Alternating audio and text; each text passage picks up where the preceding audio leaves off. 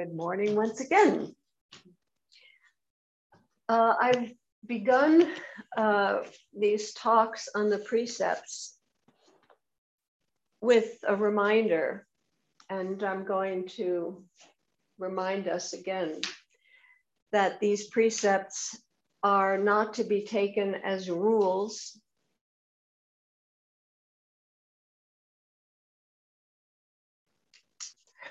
I've been thinking about them lately as little jewels, 10 little jewels that you carry around in your pocket, as opposed to something like a worry stone, you know, that people, I don't know whether I'm dating myself. Do people remember worry stones that people would carry, and they carry in their pocket and they get worried and then rub the stone. The precepts are like that, except they're not worry stones. They're jewels, and we can touch them. We can actually touch them in our pockets. We can carry them around with us. So there are these 10 little jewels that we can touch, and we can know how precious they are. We know that we're carrying some precious jewels with us, and we can always access those, touch them. So finding different ways to express the significance of these precepts. Today I want to draw our attention to the sixth precept, which is variously translated or articulated. Sometimes it's do not dwell on the past mistakes of others. But our lineage holder, Kobunshino Roshi, made it more general and simply said, do not dwell on past mistakes, not just of others, during which time, you know, we become the judge and jury. We become the self-righteous one, judging others' mistakes and holding on to them. And we'll talk a little bit about that. But is also including our past mistakes, which can cause just as much suffering as dwelling on the past mistakes of others. So I want to touch on, this is a complex precept actually. They all are in many ways, because they involve all the other precepts. But I want to talk today about the past mistakes of others and our own past mistakes, and dwelling on those. I want to start with a little story, which I'm very fond of, although it's a little bit of a tragic story, about a Japanese soldier named Hiro Onoda. You know about him? Mm-hmm. How? World War II podcast. Oh, World War II podcast, right. So he's well known to some people, particularly historians of World War II.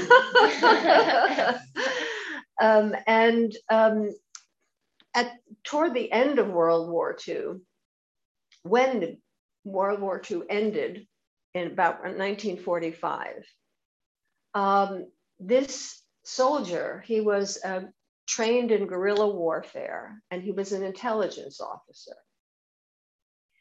And he was stationed in the Philippines, and he was ordered not, if the island was captured, he was not to surrender, and he was not to kill himself, because he had a job to do as an intelligence officer and fighting this guerrilla warfare in the jungles. He was ordered by his commander not to surrender, ever to surrender, or to kill himself, which is typically what a Japanese soldier might do if he were about to be captured. Well, the war ended, and the Philippines was captured by the American troops, and Onoda refused to surrender. He actually didn't accept the fact that the war had ended, and he was sort of trapped in the jungles of the Philippines. And they would, from helicopters, they would distribute posters and information that the war had ended. They just spread it all around the island to let people know that the war had ended. Well, Onoda didn't believe it. He was suspicious of all this kind of communication. And so he spent 29 years in the jungles of the Philippines, believing that the war was still on. And he managed to survive. He was trained in guerrilla warfare. So he was able to steal things from the local farmers to eat. He knew how to survive in the jungle, and did not trust any information that was coming about the end of the war. And so he spent 29 years of his life fighting a war that did not exist. Okay. It was only this is a little bit of a complicated story. He was discovered.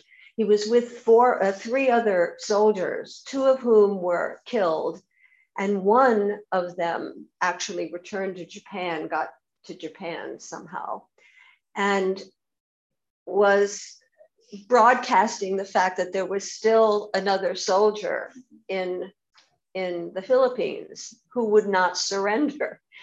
And a young man, kind of a Japanese hippie at the time, went to search for Onoda and found him in the jungles. He still would not believe that the war was over. He wanted his commanding officer, the major, who had given him the orders not to surrender. He would only obey that man, that major, who relieved him of his duty. This major was a bookseller in Japan after these 29 years. They found him, they brought him to the Philippines and stood him in front of Onoda, and he ordered him to surrender. And only then would Onoda surrender his sword, his samurai sword, and say that he was relieved of his duty. And he returned to Japan. I think it was said that once he surrendered his sword, he began to cry because he was relieved of this war that he thought he was fighting, that he was finally, after 29 years, fighting a war that was over. So what a profound lesson for Buddhists, for anyone. The war is over. The war was over right away, but we with our egos, with our constructed selves, we think, we have the pride, the ego, we have to keep it going. We have to keep it going. And we tell ourselves the stories that do keep it going. So this is more about the mistakes of others, that we've been attacked, we've been wounded, we've been hurt. And now, revenge, war, hate. And that's the ultimate expression when we dwell on the mistakes of others. The war begins within us, and we become vengeful or hateful, and there is ill will that begins to form. And this makes us suffer. And it also makes other people suffer because we're at war with them. We're at war with them. I was walking with Momio before the snow fell through the woods. And I had a great teaching from the leaves. Because we were walking down the path full of dead leaves, and they were making a lot of noise. And I thought to myself, dead leaves make a lot of noise. It's like the dead leaves of our lives, even though they're dead, they're gone, they are noisy. They make a lot of noise. They're loud, but they're dead. And I remembered the woman who lived downstairs in the main house saw me raking leaves one day, and she came out and she said, "Mado, do leaves bother you?" I thought, that's a really interesting question. And I had to respond, yeah, leaves bother me. Otherwise, why am I raking them? Why am I pushing them around? I don't want them there. So they bother me. They don't bother me on the tree, but they do bother me when they're on the ground. And I sat with that for quite a while. That question was my koan. Do leaves bother you? And I decided this year, you might have noticed, that I'm not going to be bothered by the leaves. I'm going to see what it feels like not to let the leaves make a lot of noise, just sort of bother me, so that I have to get rid of them. It's sort of, how people go to war with the leaves? We go to war with dead leaves. This is what the precepts, little jewels in my pocket. Yeah, okay, I'm noticing this, which I didn't notice before because I have this precept about dwelling on the past. Dwelling on the past, it's all dead. It's dead, okay, I'm not noticing something.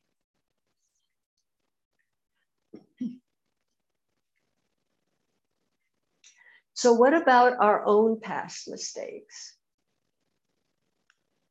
Of course, haven't made any, right?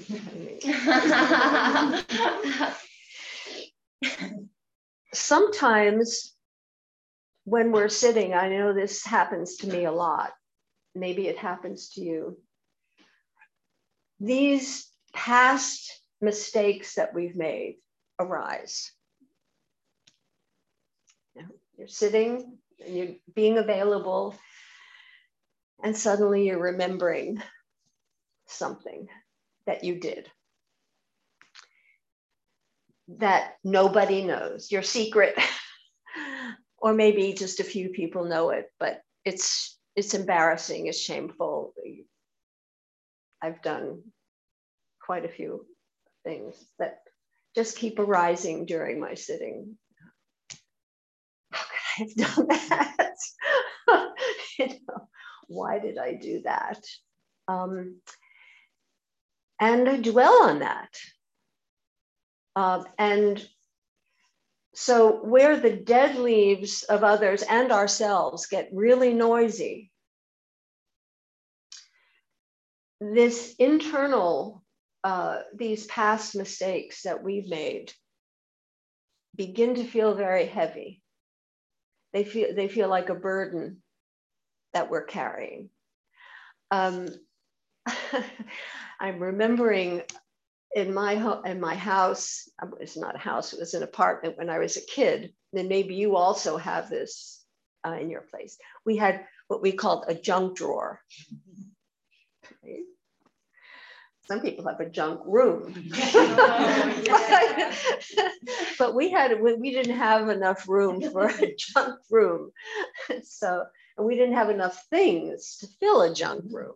So we had a junk drawer, and, you know, all the stuff that we didn't know what to do with, or was old, but somehow we couldn't throw it away. We just kind of stuffed it in the junk drawer. This is a kind of metaphor for what we do with our lives. Stuff that we don't know what to do with, we just want to hide away. It's sort of a internal junk drawer. We just keep stuffing it with stuff.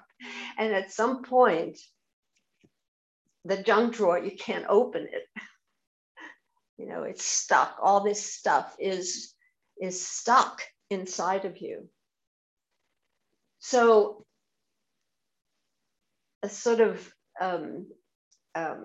analog to not raking the leaves and just allowing the leaves to compost, just allowing the leaves which were a bother to become a blessing, because then they nourish the soil. But you have to leave them alone to do that.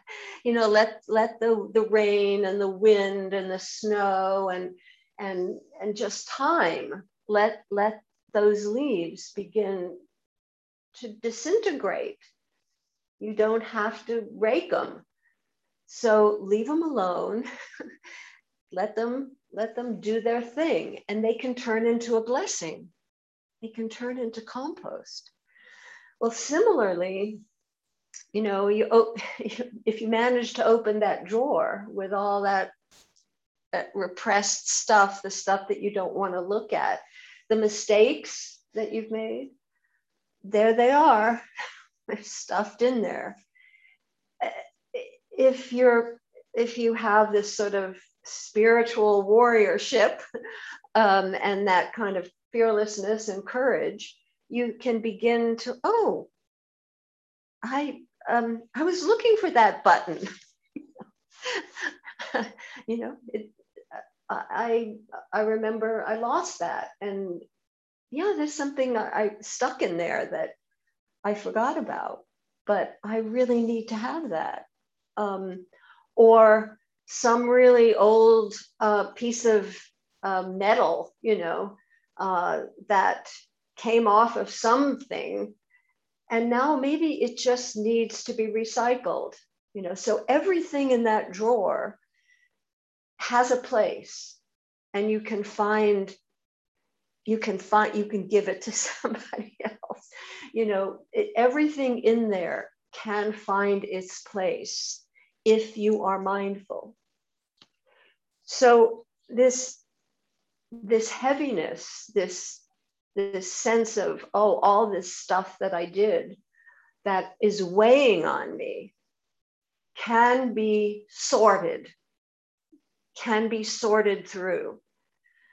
And I'm not even going to say that it can, I'm trying to avoid saying you can learn from it. I mean, that's going to be inevitable. You don't have to tell yourself you're going to learn from it, but you can just be with it. You can be with the leaves. You can be with all that stuff that you don't know what to do with, that you've done in the past, that is now just junk. It's just useless stuff that you're collecting. So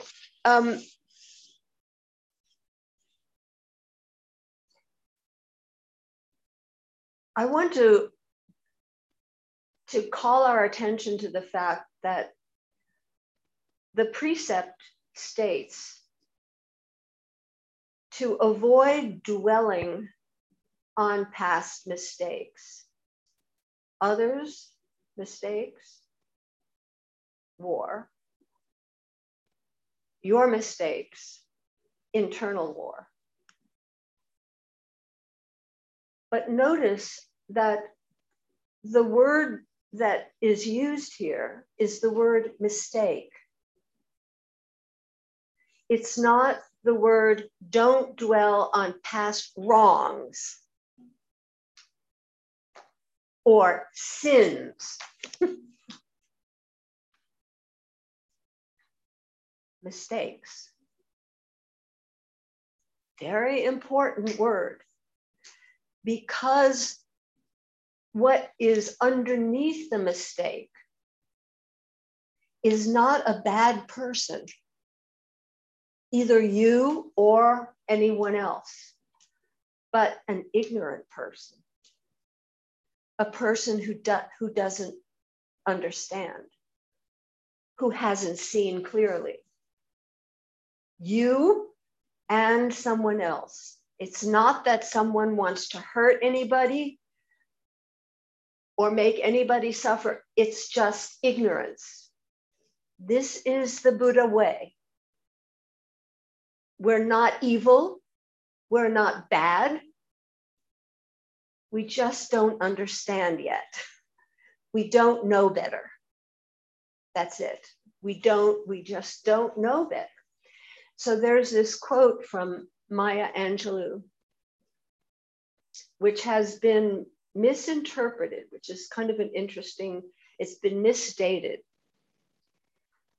The misstatement is, I did the best that I could with what I knew. And when I knew better, I did better. So the quote is, I did the best that I could with what I knew. And when I knew better, I did better. The original quote is not, I did the best that I could. It is, I did what I could. I did what I could. And when I knew better, I did better. This is subtle, this is something I've been sitting with for a while. It's not just that we intend to do good or bad. We do what we know. We do what we have been trained to do. Onoda was trained to be a soldier.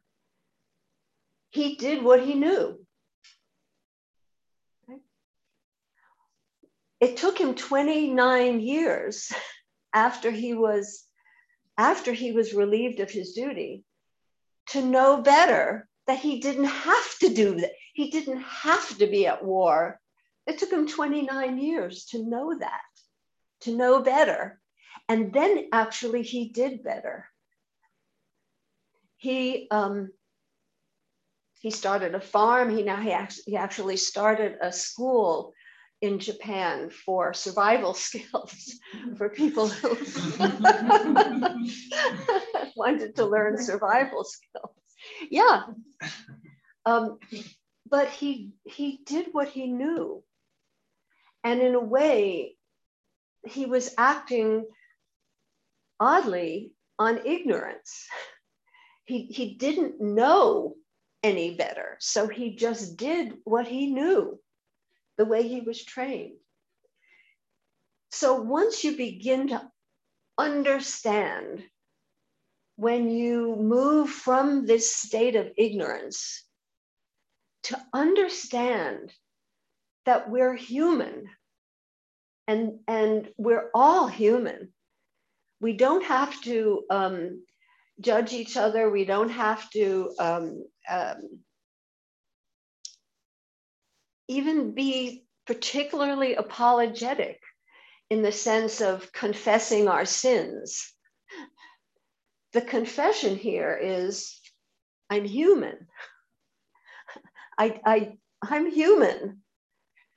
I did what I know. And as a human, I learn. I understand more as I grow, as I get older, like the leaves. I compost, I can turn my dead leaves, the burden, into a blessing. This is what the second part of the precept states. Cultivate wisdom from ignorance. So this is all about deepening our understanding of what it means to be human and to make mistakes, so that it's not about forgiving. I made a mistake, so I need to forgive. We don't even blame in the first place. Just say, I made a mistake. Right? Humans make mistakes. When I know better, I'll do better. It's that simple. We're just human. And can we know that the wars that we're fighting are all over? They've been over for many, many, many months, years. And we can, I'm your major, I'm your commanding officer. I give you permission to surrender, to walk out of the jungle and be a free person, and to permit others also to be free from your blame, from your ill will. The war is over. Yeah. So please return your cushions to their places.